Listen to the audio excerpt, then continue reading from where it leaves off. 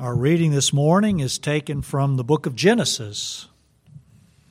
Steve continues to talk about the sovereignty of God, and there's probably not another story in the Bible that illustrates God's sovereignty over not just Israel, but all the world, as He used one man to save the world from probably death of starvation in Egypt. It's found in Genesis chapter 45, the story of Joseph as his brothers come to Egypt seeking grain, and he finally reveals himself to them. Genesis 45, verses 1 to 11. Read along with the Bible if you brought it, or one in the pew, or just simply listen to the Word of God. Then Joseph could not restrain himself before all those who stood by him, and he cried out, "Make everyone go out from me." So no one stood with him while Joseph made himself known to his brothers. And he wept aloud, and the Egyptians in the house of Pharaoh heard it. Then Joseph said to his brothers, "I am Joseph. Does my father still live?" But his brothers could not answer him, for they were dismayed in his presence. And Joseph said to his brothers, "Please come near to me." So they came near. And he said, "I am Joseph, your brother, whom you sold into Egypt. But now, do not therefore be grieved or angry with yourselves because you sold me here. For God sent me before you to preserve life. For these 2 years the famine has been in the land, and there are still 5 years in which there will be neither plowing nor harvesting. And God sent me before you to preserve a posterity for you in the earth, and to save your lives by a great deliverance. So now it was not you who sent me here, but God. And He has made me a father to Pharaoh, and lord of all his house, and a ruler throughout all the land of Egypt. Hurry, go up to my father and say to him, 'Thus says your son Joseph, God has made me lord of all Egypt. Come down to me, do not tarry. You shall dwell in the land of Goshen, and you shall be near to me, you and your children, your children's children, and your flocks and your herds, and all that you have.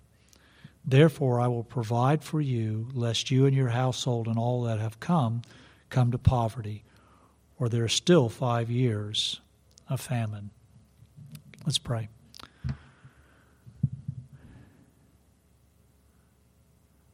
I know when Joseph was sitting in that jail, he was having a hard time, God, thinking you were in charge and that you still were running his life.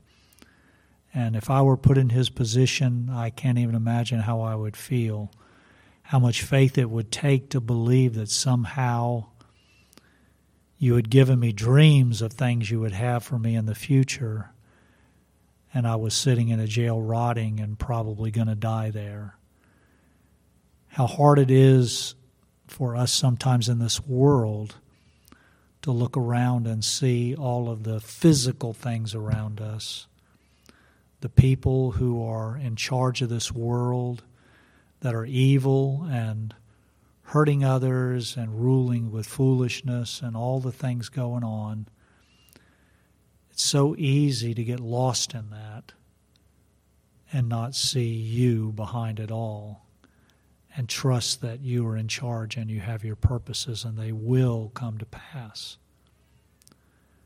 We need that kind of faith. We need that kind of spiritual vision and eyesight that we can look beyond this world and see your hand. Look beyond our circumstances and see your purposes and trust that you are in charge and everything that you desire for us and for this world will come to pass. Help us to believe your word with that kind of faith and see your hand with those kind of eyes. We ask it in Christ's name. Amen. Good morning. Glad you could be here this Lord's Day, this second day of July, one day away from the halfway point. We are at 162 days. The halfway point will be at we're at 161 days. Halfway point is 162 and a half, which is tomorrow at noon, just so you know. But I like to think about time because God leads us through the days and months and years, and halfway already. That's amazing. And so anyway, it's good to see you here. I was coming south and down Mabry today, and God was giving me lights. You know what I'm saying by that. You've got lights, and sometimes you don't get lights. And I was in the right lane, and there's a stoplight there, and there's one car, and middle lane, there's 4 cars. Well, thank you, Lord. I'm in this lane. There's only one car, and then approaching, the light turns green, and so God is sovereign. God is sovereign over everything. We're talking about God's sovereignty, which means that God rules and reigns over everything in this universe, every single person, every single animal, every single plant, every single animal over everything. In a way we can understand, God is sovereign over our actions, and yet we are responsible for our actions. This verse in Philippians 2:12-13 sums up that thought. It says, work out your salvation with fear and trembling. That means it's your responsibility. You work out your salvation. But then, for it is God who is at work in you, both to will and to work for his good pleasure. That's God's sovereignty. We've been looking at the Bible to see specifically how God is sovereign, and we're doing this because you need to know that God is sovereign over your life and over every single aspect of your life. It is a great blessing to learn this lesson. And I will say this to you, a lot of Christians don't know this, or don't know it like they should, to their detriment, to their hurt. God wants you to understand this truth. But not only that, thinking about God's sovereignty is God exalting. That's the most important reason for God's sovereignty, that he is exalted. But it's a great blessing too, for your faith, for your peace, for the hope that God wants to give you. First part of this message is about God's sovereignty over the lives of people. We're going to just go through a number of people and just briefly mention some thoughts. There's so much could be said about each one of these individuals in God's sovereignty. In fact, I would say this to you as we start, that as you read the Bible, particularly the Old Testament, you'll see this. Look at the stories you read. Try to discern how God is sovereign in that particular situation. And as you do, you'll be surprised, and you'll be amazed, and you'll be encouraged. Wow, look at God, what God is doing. And that's one of the things I would suggest, particularly the Old Testament, particularly the history books, and see how God is sovereign. First one, Abraham, Genesis 12:2. God says to Abraham, I will make you a great nation, and I will bless you, and make your name great, and so you shall be a blessing. We think of the Jewish people and how God raised them up and made them a great nation. It's because God was sovereign over Abraham and over his family. We read this one verse here in Genesis 18, verse 19. It speaks about this. God says, I have chosen Abram so that he may command his children and household after him to keep the way of the Lord by doing righteousness and justice, so that the Lord may bring upon Abraham what he promised him. The verse we just read in Genesis 12, God is sovereign. He made sure that that was accomplished, you see. That's what we're saying here. I chose him for this purpose. We go to David. 2 Samuel 7, 8-16 is a number of verses. I'm just going to read a couple here. God's talking to David. He says, this is what the Lord Almighty says. I took you from following the flock to be ruler over my people. I have been with you wherever you have gone, and I will cut off your enemies before you. Now I will make your name great. So who took David? Who cut off his enemies? Who made his name great? It was God. No one else did it. God was sovereign over David's entire life, with the result then that God was exalted and David was eternally blessed. There's this verse, Acts 13, summing up David's life, 13:36. For David served the purpose of God in his own generation. That's a good kind of verse on an epitaph, on a gravestone. For David served the purpose of God. Might that be said of each one of us? But the thing you have to see here, and we're talking about God's sovereignty, and this big picture here, let me share as in the beginning, you'll see it flesh out here in the minutes ahead here.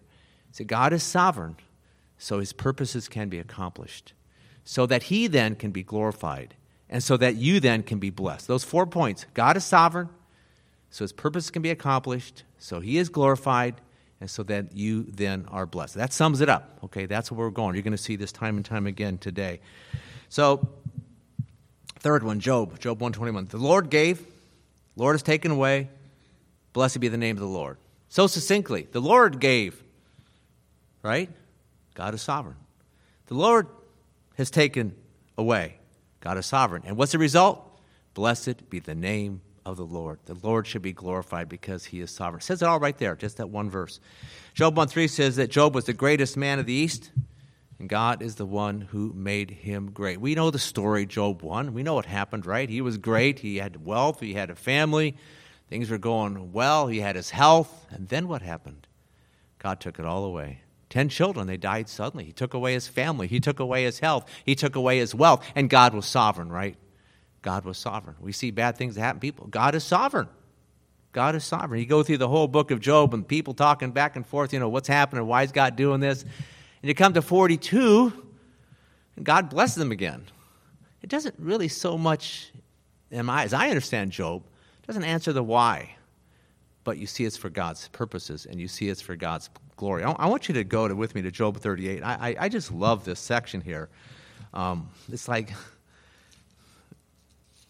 God is trying to very strongly tell Job and us that he is sovereign. We'll look at a few verses here. Job 38, 1-7. I'm just going to read them quickly. The Lord answered Job out of the whirlwind and said, "Who is this that darkens counsel by words without knowledge? Now gird up your loins like a man, and I will ask you, and you instruct me. Where were you when I laid the foundation of the earth? Tell me if you have understanding. Who set its measurements, since you know? Or who stretched the line on it?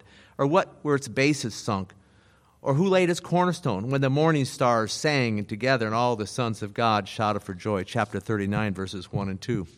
Do you know the time the mountains goats give birth? Do you observe the calving of the deer? Can you count the months they fulfill, or do you know the time they give birth? And what you see in these 3 chapters here is all these examples of animals and of nature. I mean, it is incredible, instructive about the creation and how God is in charge. God is sovereign over all that. Then we go to chapter 40, verses 1-9. Lord said to Job, "Will the fault finder contend with the Almighty? Let him who reproves God answer it." You see, as people, we tend to find fault with God. Sometimes you don't realize we're doing it. And God is saying, "Hey, I am sovereign." He goes on to say, then Job answered, the Lord says, "Behold, I am insignificant. What can I reply to you? I lay my hand on my mouth. Once I have spoken, I will not answer. Even twice, I will add nothing more." Then the Lord answered Job out of the storm and said, "Now gird up your loins like a man. I will instruct you, and you instruct me. Will you really annul my judgment, my sovereignty? Will you condemn me that you may be justified? Or do you have an arm like God, and can you thunder with a voice like his?" And he goes on. It's a great read. It's so instructive and encouraging to see that. Job 14:5 says, "Since his days are determined, the number of his months is with you, and his limits you have set so that he cannot pass." Job knew that all the days and all the months of his life were predetermined by God himself. God decided exactly how long Job should live and for what purpose. Amazing. Do you ever think that about your own life? God has determined exactly how long you should live and for what purpose. Sometimes, people die. Well, I always think this of somebody I know. Well, they passed away. A good friend, relative. Their purpose on earth is done. That's how I think. Their life is over. The work that God sovereignly had for them is over. It's a sobering thing, but it's true, and it's good to think that way. It's important to think that way. Jonah. The book of Jonah tells us that God's purposes were fulfilled, were accomplished through Jonah, and that's because God was sovereign over his life and the events surrounding his life. This little book of Jonah, 4 chapters long, tells us many examples. I'm going to read some very quickly here. God was sovereign. Jonah 1:4, "The Lord hurled a great wind on the sea." Who did it? The Lord. Jonah 1:7, "They cast lots, and the lot fell on Jonah," because God is sovereign over the lots. Jonah 1:17, "The Lord appointed a great fish to swallow Jonah." Jonah 4:6, "The Lord appointed a plant, and it grew up over Jonah." Jonah 4:7, "God appointed a worm when dawn came, and it attacked the plant." Amazing examples. And others too. We see particularly Jonah 3 and how God was sovereign over the city of Nineveh.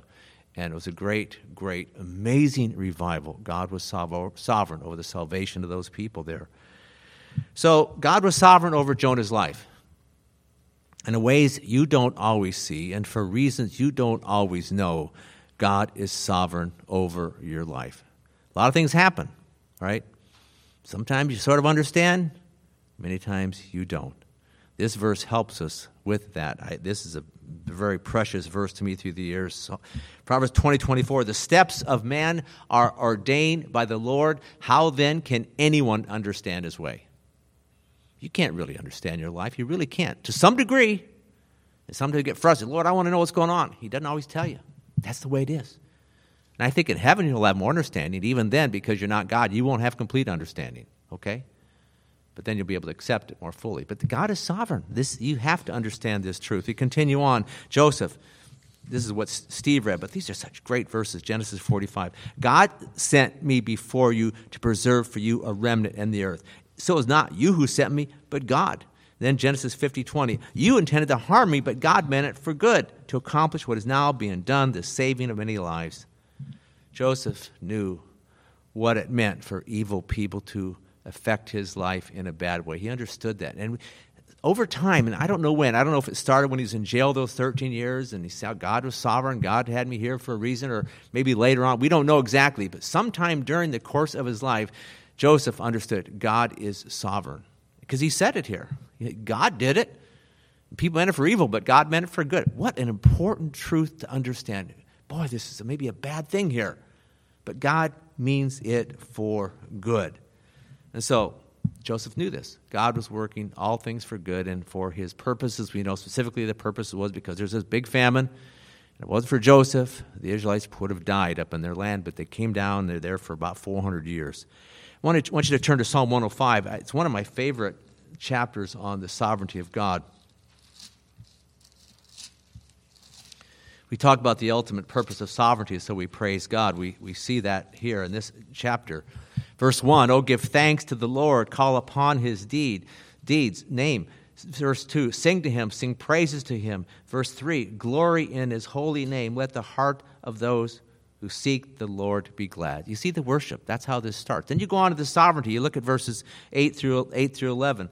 He has remembered, God has remembered his covenant forever, the word which he commanded to 1,000 generations, the covenant which he made with Abraham and his oath to Isaac. Then he confirmed it to Jacob for a statute, to Israel as an everlasting covenant, saying, to you I will give the land of Canaan as the portion of your inheritance. That's his plan.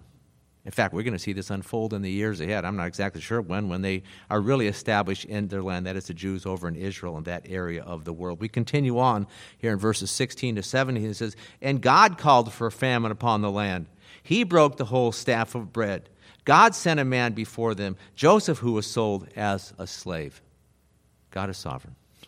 You know, this little hot spell we've been having lately, as you know, I don't really like hot weather. It says, God, thank you, because this is hot. Just give us some thunderstorm. I was praying for rain yesterday.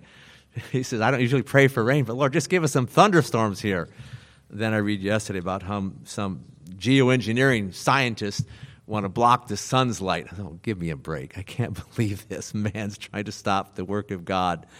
God is sovereign. That is the truth. To continue on, next example is Paul, Acts 9:15. This man, Paul, is my chosen instrument to carry my name before the Gentiles. Acts 13:4. So being sent out by the Holy Spirit, they went down to Seleucia. Acts 18:20, 21. Paul, taking leave of them, said, I will return to you again if the Lord wills. 2 Timothy 4:17 and 18. The Lord stood with me and strengthened me so that through me the proclamation might be fully accomplished. The Lord will rescue me from every evil deed and will bring me safely to his heavenly kingdom. Paul knew that God had chosen him for an extremely important mission, that from beginning to end, God was sovereign over his life. He understood that. It's clear from these verses here. He knew that God was with him all the time, and through the work of the Holy Spirit, God was leading him and using him and would keep him safe all the way to heaven. Next, Jesus. We could say much here. I'm just going to a few examples. Isaiah 7:14, you know the verse, behold, a virgin will be with child, will bear a son, and she will call his name Emmanuel. Micah 5:2, as for you, Bethlehem Ephrathah, from you one will go forth for me to be ruler in Judah. In eternity past, God planned his son's life on earth and every specific detail of his life. And here we see that God was sovereign over the location of his birth, and that to be born of a virgin. Again, God knew all the details, but he gave us a few little snippets, a few little examples in the Old Testament that came true in the New Testament, in that time that is, to show, hey, God is sovereign. But he could have given us 1,000 details. He just gives us a few. It's encouraging. Zechariah 9:9, a few more. Your king is coming to you. He is just and endowed with salvation, humble and mounted on a donkey. Isaiah 53:3, he was despised and forsaken of men, a man of sorrows. Again, a couple different aspects of God's sovereignty. He was a man of sorrows. That's what God wanted for his life. And specifically, he came riding into Jerusalem on a donkey. God was sovereign over that as well. Isaiah 53, this chapter predicts Jesus' death 700 years before it happened. Isaiah 53, probably more than any other chapter in the Old Testament, at least particularly with the reference to Jesus, talks about the purpose of the purpose of Jesus' life. It talks about his death. That's what's happened there. And what we see is God was sovereign. And all those details, and Steve just mentioned the one about him being buried in a grave with rich men. That's one of those details in Isaiah 53. They all came true because God sovereignly brought it about. Everything you read there, God did it. I mean, you think about that. 700 years beforehand, all the things that have to happen in just the right way for that to happen 700 years later, that's phenomenal. It's absolutely, you think about this, it's incredible, phenomenal, mind-blowing, encouraging that God does this. Acts 2:23. Jesus was handed over to by God's set purpose and foreknowledge, and you, with the help of wicked men, put him to death. This makes it clear that God planned Jesus' death and was sovereign over his death and was sovereign over the evil people who brought about his death. Turn your Bible, if you have one there, to Acts chapter 4, says a very similar thing. I love these two verses. You've heard me share these many times, but I share them in tandem together because they say a very similar thing, this sovereignty of God. 4:27 and 28. Truly in this city there were gathered together against your holy servant Jesus, whom you anointed, both Herod and Pontius Pilate, along with the Gentiles and the peoples of Israel, to do whatever your hand and your purpose predestined to occur. That's amazing. You see this. God was sovereign over every aspect of Jesus' death, and again over evil purpose. That first, to do whatever whatever evil things your purpose predestined to occur. This is a tough one here. I'm going to mention something very quickly. Those were evil men that killed Jesus. The most evil deed in the whole face of this earth, all of time, right? What they did. That was the most evil thing. And God was sovereign. He planned it to happen. He wanted it to happen. Yet God was not evil. That's a tough one. Something bad happens, okay? Some disasters. You'll see something the next week or two. Whoa, God was sovereign. But he's not evil. Don't ever accuse God of being evil. We can understand this truth, how there is evil and God is sovereign over it, yet God is still completely perfect, perfectly always holy. Very important truth, because God doesn't give you clues about that. Why did that happen? You know, they talk about Noah and all those people in the world. I mean, there's a lot of people back then. And they all died but 8.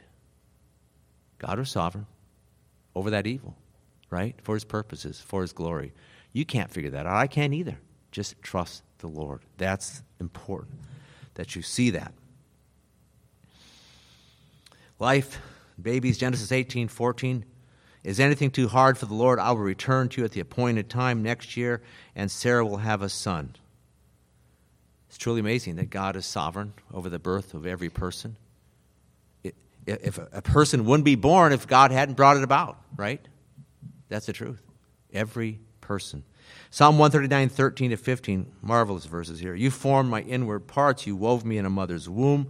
My frame was not hidden from you when I was made in secret and skillfully wrought in the depths of the earth. Every person who has lived or who has ever lived or ever will live was made by God, right? God created, God made people in a mother's womb just the way that he wanted. And there is no evolution. That evil teaching, it's wrong. It's an error. Psalm 119:73, important verse to see here in this context. It says, your hands made me and formed me. In Psalm 19, you have all these verses, and sometimes the verse is one complete whole. Sometimes it has two parts. This is one of those two-parters. So you look at the first phrase, your hands made me and formed me. But why? It's the second part of the verse that tells us why. Very interesting. Give me understanding to learn your commands. God made you a certain way, so why? You could understand his commands. What's a command mean? That means you do what God wants. And when you do what God wants, you are doing what? You are carrying out his purpose. Remember how we said before, God is sovereign, so we fulfill his purposes? That's what it says here. God made me and formed me, so I then could learn his commands, could keep his commands. That is then fulfilling his purpose. Wonderful. It's right there, Psalm 119:73. We keep going. Jeremiah. Before I formed you in the womb, I knew you. Before you were born, I set you apart. I've appointed you a prophet to the nations. Turn to Jeremiah. There's a couple other verses I'm going to read in this context here. Jeremiah chapter 1, 9 and 10. And again, it's the whole setup, the whole prelude to the purpose that God had for Jeremiah. Look at verses 9 and 10. The Lord stretched out his hand and touched my mouth, and the Lord said to me, behold, I have put my words in your mouth. See, I have appointed you this day over the nations and over the kingdoms, to pluck up and to break down, to destroy and to overthrow, to build and to plant. Then verses 17 and to 19. Gird up your loins and arise and speak to them all which I command you. Do not be dismayed before them, or I will dismay you before them. Now behold, I have made you today as a fortified city, as a pillar of iron, and as walls of bronze against the whole land, to the kings of Judah, to its princes, to its priests, the people of the land. They will fight against you, but they will not overcome you, for I am with you to deliver you, declares the Lord. The sovereignty of God over Jeremiah's life. So, back to verse 4. This too tells us that God created us in his mother's womb. It was not a work of man. It was not some random evolutionary process, but it was God working in a person, a mother, to create somebody for his purposes. That's what we understand. The word appointed means that God made Jeremiah just the way he wanted and for a specific purpose, and we know that purpose is that he would be a prophet. That was his life's work, right? That was his primary work. God makes you a certain way so you can do the work that God wants you to do. There's no doubt about that at all. This verse here, you know this verse, says we are his workmanship, created in Christ for good works, to do what God planned beforehand so that we should walk in them. Phenomenal. So God planned all these things for you to do in eternity past, right? And God's now working in your life, so you can do what he wants you to do, so you can carry out his purposes. That's it. Wonderful. We are God's workmanship. Whether it's physically being made in a mother's womb, or the things you go through life, the things you learn from the word here, the relationships, we are God's workmanship, created in Christ Jesus for good works, which God planned beforehand so that we would walk in them. I like that, walk in them. It's like God just leads us, and we're just walking in the work that he wants us to do. Wonderful truth. Okay, God's sovereign over death. 1 Samuel 2:6, the Lord kills and makes alive. It's pretty stated pretty simply, right? The Lord kills, the Lord makes alive. Can't get any clearer. If God is sovereign over a person's death, sovereign over their life. If somebody's alive, it's because that's the way God wants it. If somebody is dead, because God wanted it. Bottom line. We can ask those questions, and I'm sure all of you had friends or relatives or somebody that you knew that died, and you might have said, why? Why? Why did that happen? Especially if it was unexpected. Suspected also if it's tragic or unexpected. But God is sovereign. God is sovereign, just so much more than you realize. You need to see this. Luke 7:14-15, young man, I say to you, get up. Jesus talking. The dead man sat up and began to talk, and Jesus gave him back to his mother. A person died, but Jesus made him alive. And again, God is sovereign. God is sovereign over death. He has power over death. Acts 2:24, God raised Jesus up, putting an end to the agony of death, since it was impossible for him to be held in his power. God raised up Jesus from the dead. And all of us who are saved have eternal life. And at the coming of Christ, will be raised from the dead, in that we will then be given a brand new glorified body. This is what's going to happen. As sure as you're sitting here, it's going to happen. God's going to take you from this earth sometime. You'll be in heaven, and you'll be glorified in the future. That's amazing. That's the truth. This is God's sovereignty. Man, how can I? I'm sitting in a little church building here in Tampa, Florida, 2023, July 2nd. It's going to happen. He's going to keep you going and alive, and pretty soon you're in heaven. Well, that's in a year or 10. We don't know. It's going to happen because God is sovereign. It's wonderful, wonderful truth. And this is one of the most wonderful and important truths about God's sovereignty, that he has power over death. He's sovereign over death. We think about the biggest problem in the world, all kinds of people. How can I live longer and take this medicine? Now you got this transhumanism. How can you give you a brain implant or this or that, make you live to 100 or whatever, or if you die, then there's a new robot that looks like you. I mean, they really are thinking about this. And what they call the phrase eternal life. These unsaved scientists are using the word eternal life. How can I live forever? Boy, they miss it. Boy, it's right here. We can tell them the truth. It's so simple what God says. He can keep us going, and he will by his grace and for his glory. That's what's going to happen. Judgment, 1 Samuel 2:9. Wicked ones are silenced in the darkness. Those who contend with the Lord will be shattered. The Lord will judge the ends of the earth. Steve, in his prayer, if you recall, was talking about this country and God is sovereign, and we don't know it. He didn't say it quite like this, but he's behind everything. You think about all this going on, and I could give you a whole list of yuck stuff. Yes, perverted. It's just God's sovereign. He'll take care of the people. You might have heard this phrase, first cause, second cause. I remember Vicki would always, not always, say this a lot. She understood God's sovereignty. It really helped her with her health, get through the tough days and the tough years. But she says, well, there's the first cause, and that's God. The second cause is this arthritis I've got, or whatever happens. Some tragic thing and somebody shoots somebody. Well, that's the murderer. Okay, that's true. But God's the first cause. He was sovereign over that murder. That's the truth. Really? Yes, it is. God was sovereign over the murders of people. We'll see that in the future. We'll look at other verses, not this Sunday, but in the future. God is holy, powerful, righteous, and sovereign. Therefore, he will judge the sinners. He will punish the wicked. That is what's going to happen. Psalm 9:5. You have rebuked the nations, talking about God. You have destroyed the wicked. You have blotted out their name forever and ever. God judges nations. And probably Psalm 9 more than any other psalm talks about God's judging nations. You look there, you'll see nation like 5, 6, 7 times. God judges nations and God judges individuals, and this is an eternal judgment which God calls hell. That's the first part. Lake of fire is the second part. And God can do this and does this because he's sovereign. He's sovereign. You all know people who've passed away, and maybe you've thought about their lives and said, I just don't think that person was saved. You probably had good evidence. They didn't have the fruits. They weren't walking like Christians. They were doing bad things, and there's no repentance. And so in your mind, you're thinking, and probably rightly so, that person's going to go to hell. Okay? You know what I'm saying. These are sobering subjects here, but it's important. God is sovereign.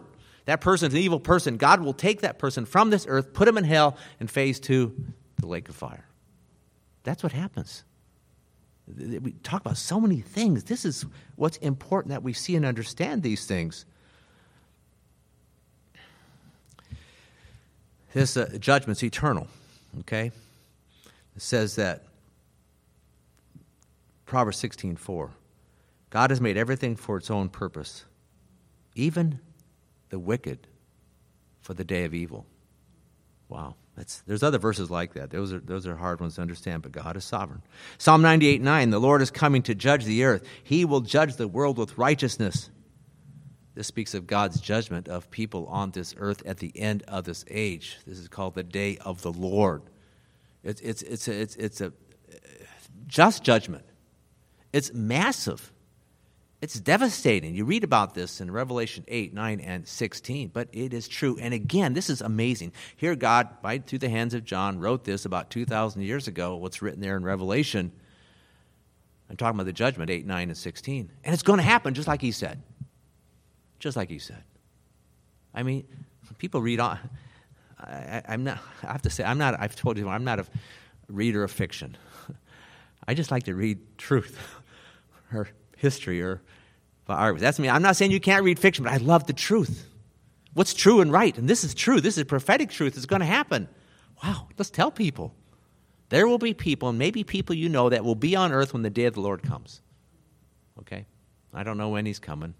I think it's sometime. Well, I know it's in the future. I just don't know exactly when. But there very well may be people on this earth who are alive now. And if they've not turned to Christ, not repented of their sins, they will face the day of the Lord. That's what's going to happen. Revelation 20, 11 to 15, I'm not going to read it, but this is God's final judgment of people who've sinned against him, again, who've not repented of their sin. It says there in verse 15, and if anyone's name was not written in the book of life, he was thrown into the lake of fire. Matthew 25, 41 says a similar thing. Depart from me, accursed ones, into the eternal fire, which has been prepared for the devil and his angels. God is sovereign over life and over death. Let's talk about spiritual growth just for a minute. God is sovereign over your spiritual life. It'll make sure you make it to heaven. We all have difficulties, troubles, struggles, trials, sin, all this stuff. God is sovereign. For a true believer, by his grace, for his glory, for your good, you're going to make it, okay? 1 Corinthians 1:6, just a couple verses on this aspect. I planted, Apollos watered, but God was causing the growth. Encouraging verses. They speak of, again, our responsibility. What's it say here? You plant and you water.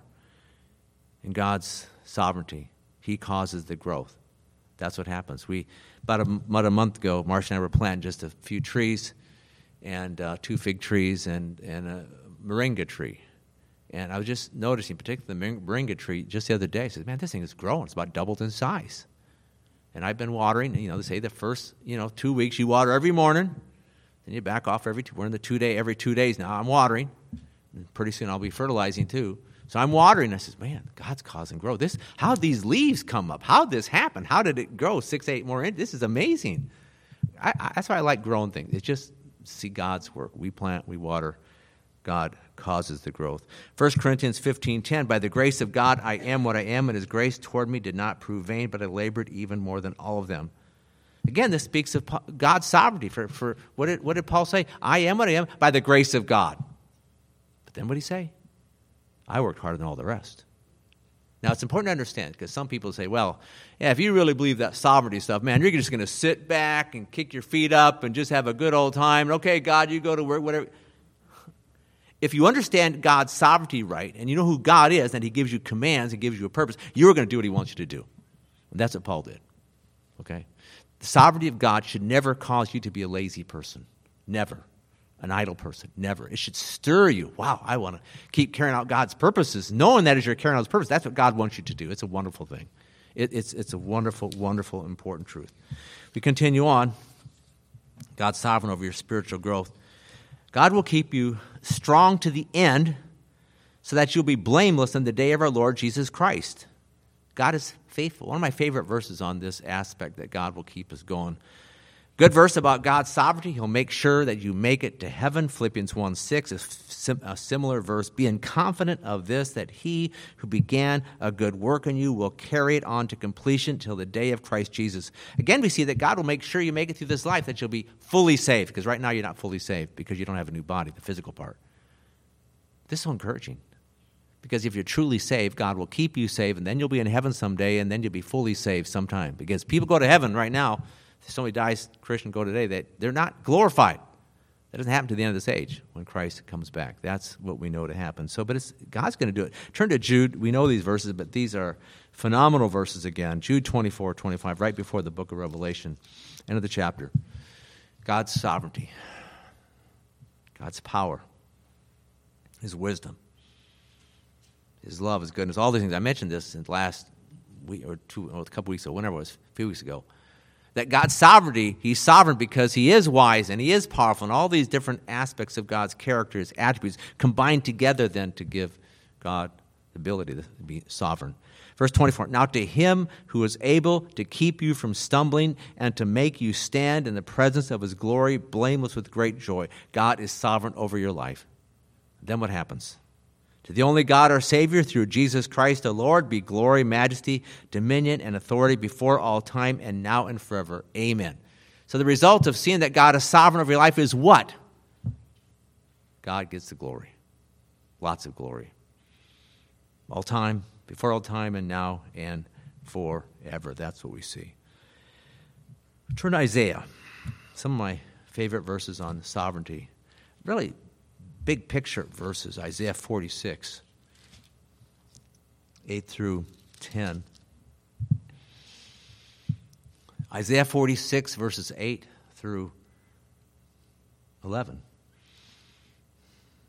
Remember this and be assured. Recall it to mind, you transgressors. Remember the former things long past. For I am God, there is no other. I am God, and there is no one like me, declaring the end from the beginning and from ancient times things which have not been done, saying, my purpose will be established, and I will accomplish all my good pleasure, calling a bird of prey from the east, the man of my purpose from a far country. Truly I have spoken, truly I will bring it to pass. I have planned it, surely I will do it. Aren't they good verses? Oh, you hang on to these. These are great. And for a number of points, I got 7 different thoughts from these verses. First of all, God knows everything that's going to happen. He's omniscient. He's got perfect knowledge. But he says he knows the end from the beginning. Okay? That's amazing. God now knows how everything will start and how everything will finish. For example, your life. You were born on a certain day. You don't remember that day, that first week, first month. You don't remember the first year or two, right?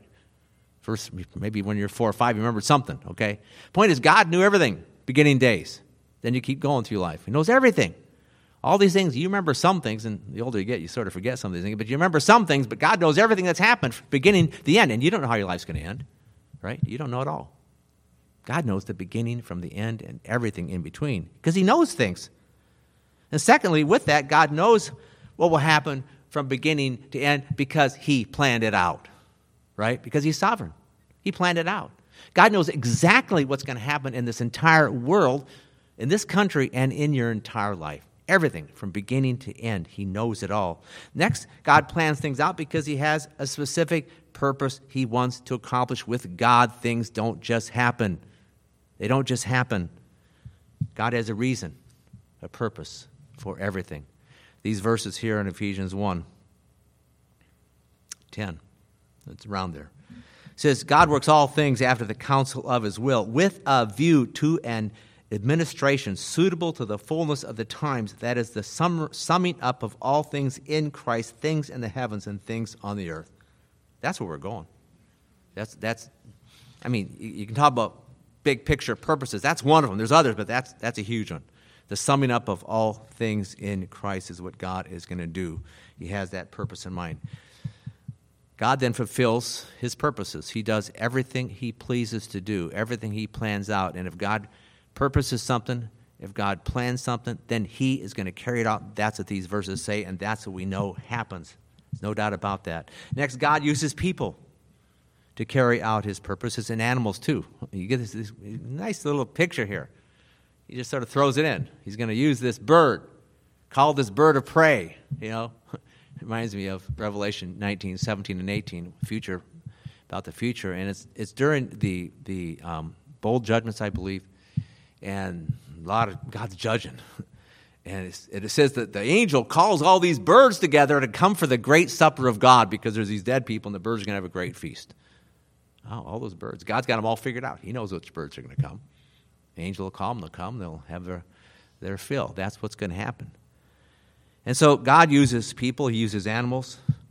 But you know what's interesting? God doesn't have to use people. God doesn't have to use animals. God doesn't have to use events. God could do everything himself. I'm not sure how that works, but God wants to use us, right? He used angels. Read that at the end of Psalm 103. God uses angels. He uses people. And so God wants to use you. And I've said this so many times in the past that just remember this. God wants to use you. He's got a purpose and a plan for your life. As long as you're alive, he's got purpose. And if you die and I do your funeral, I'll probably say, well, that person's purpose is over. In a good way. It's a good thing, okay? You must understand that. That's important to know that. Next, what God said in these verses show that God is God and that he's sovereign over every single thing. And finally, and related to that, the principles outlined in these verses relate to everything and everything in your life. So you read through this, and it helps. Wow, it's sort of a picture of what God's doing. God's got it all planned out for your life, the end from the beginning. He's going to bring it about. And again, this doesn't take away your responsibility. I have to say that again. I'm stressing the sovereignty of God in these three messages on God's sovereignty. And we must stress it. We must see that God is God. So many people don't. We live in such a man-centered world, and even in churches, and I won't go into that. I've got a situation I'm talking about. There's church, and it's more of a man-centered church. Yeah, but what can God do for you? No, we're a God-centered church. By God's grace, to whatever degree God helps us do that. A Christ-centered church where he then gets all the glory. So today we've talked about how God is sovereign over people's lives, over your life, over Jesus' life, over physical life, physical death, over your spiritual growth. He's sovereign over every single thing. And it's vital, and I must stress this, it's vital for your life as a Christian, for your growth, your success, your blessing as a Christian, that you understand that God is sovereign over the entirety of your life. All the years past, all the years to come. He's sovereign over every single day and everything that happens on every single day. God is sovereign. I don't know where you're at in your learning this truth. I assume that all of you know this to some degree. But God wants you to understand it more and more. And when you really learn this truth, you'll be more humbled and God will be more exalted. That's the fact. I've shared many verses, many examples of God is to be glorified. The Lord gave, the Lord take away. Blessed be the name of the Lord. That's the truth. God will be exalted. As you learn this truth, you'll then exalt God more, you'll love more, and you'll be filled with more faith and more hope and more joy and more peace. Because if you don't, man, you're going to be troubled, a troubled soul. You've been, what's going on in my life? What's going on in this world? You have to see that God's in control. Complete control. Total control.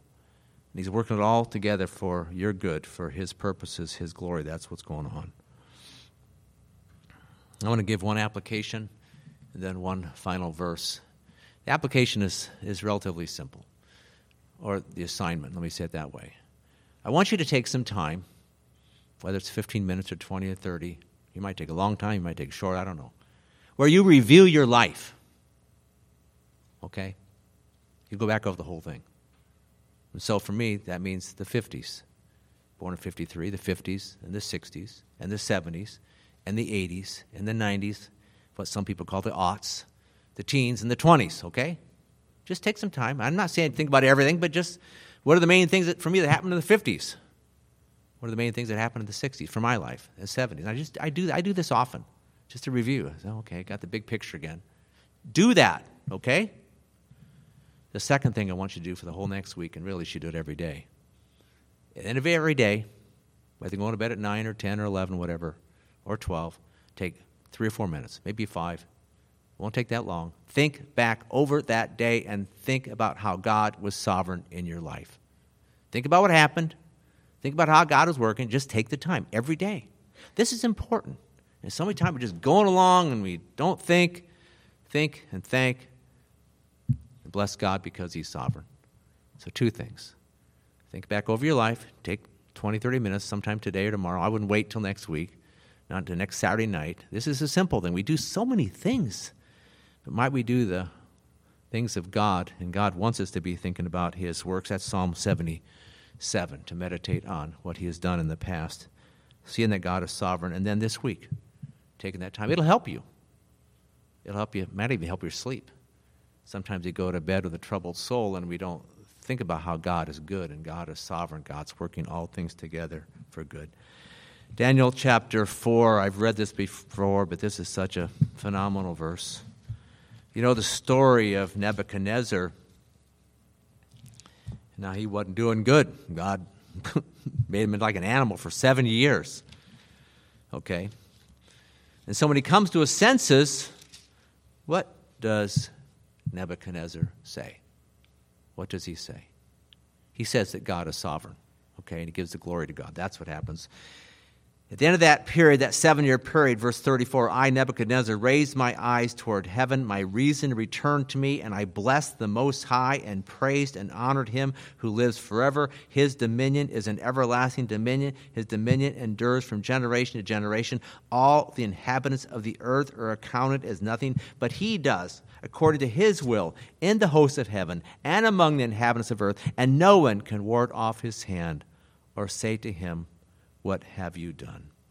Let's pray. Father, thank you for this time. We bless you for your word, your truth. So many examples, and we just were skimming the surface here about how you are sovereign.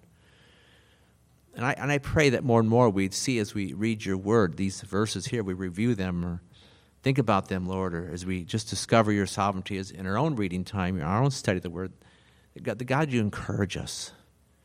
Help us to see this, and then we would then be ones to see it relates to your purpose and your glory and for our good. Help us, Father. There are going to be things that happen in the next week or two that we're not going to like, whether something in the world or our city or in your own personal life. Some disaster is going to take place, some calamity in the future. For sure it's going to happen. God, you're sovereign. Help us to see this. Help us to know that you're in control. Help us see that this is part of your purpose. But particularly then for our own lives, I pray, Lord, help them each here and those listening online as they think about the years of their life that go back through the decades, Lord, they see, look at God did. Look at God did. And the fact that you are here today in this room is because God brought you here. God is sovereign. All these things. And it's for your purposes and for your glory and for our good. But thank you again for this church. I thank you for leading. Just help us, protect us, encourage us, strengthen us. We need you. Just pray your continued working and give us health for those who aren't healthy, Lord. Give us strength. Give us grace if it's a chronic difficulty, Lord, to keep going for you, knowing that you give us all the grace we need. As it says in 2 Corinthians 12, your grace is sufficient, for power is perfected in weakness. We thank you for that. But thank you for each one here. Use us, God, as a church for your purpose. Lead us individually, as families, collectively here, Father. Just help us. Protect us, Lord, from evil. We all are tempted every week, maybe every day. Probably so. Just help us, Lord, to turn to you, to be filled with truth and with your Spirit, and be then doing what you want us to do, be thinking what you want us to think, and saying what you want us to say. But thank you for this church. Thank you for Bethel. Pray for them. Pray your blessing upon them. This plan that you gave us, I believe, as a church, talked about a few weeks ago. Pray for this transition, Lord, with Bethel, that you worked it out for your glory. We trust you in that too. But thank you again now for this time. Thank you that we can be together in fellowship and worship. We pray all this in Jesus' name. Amen.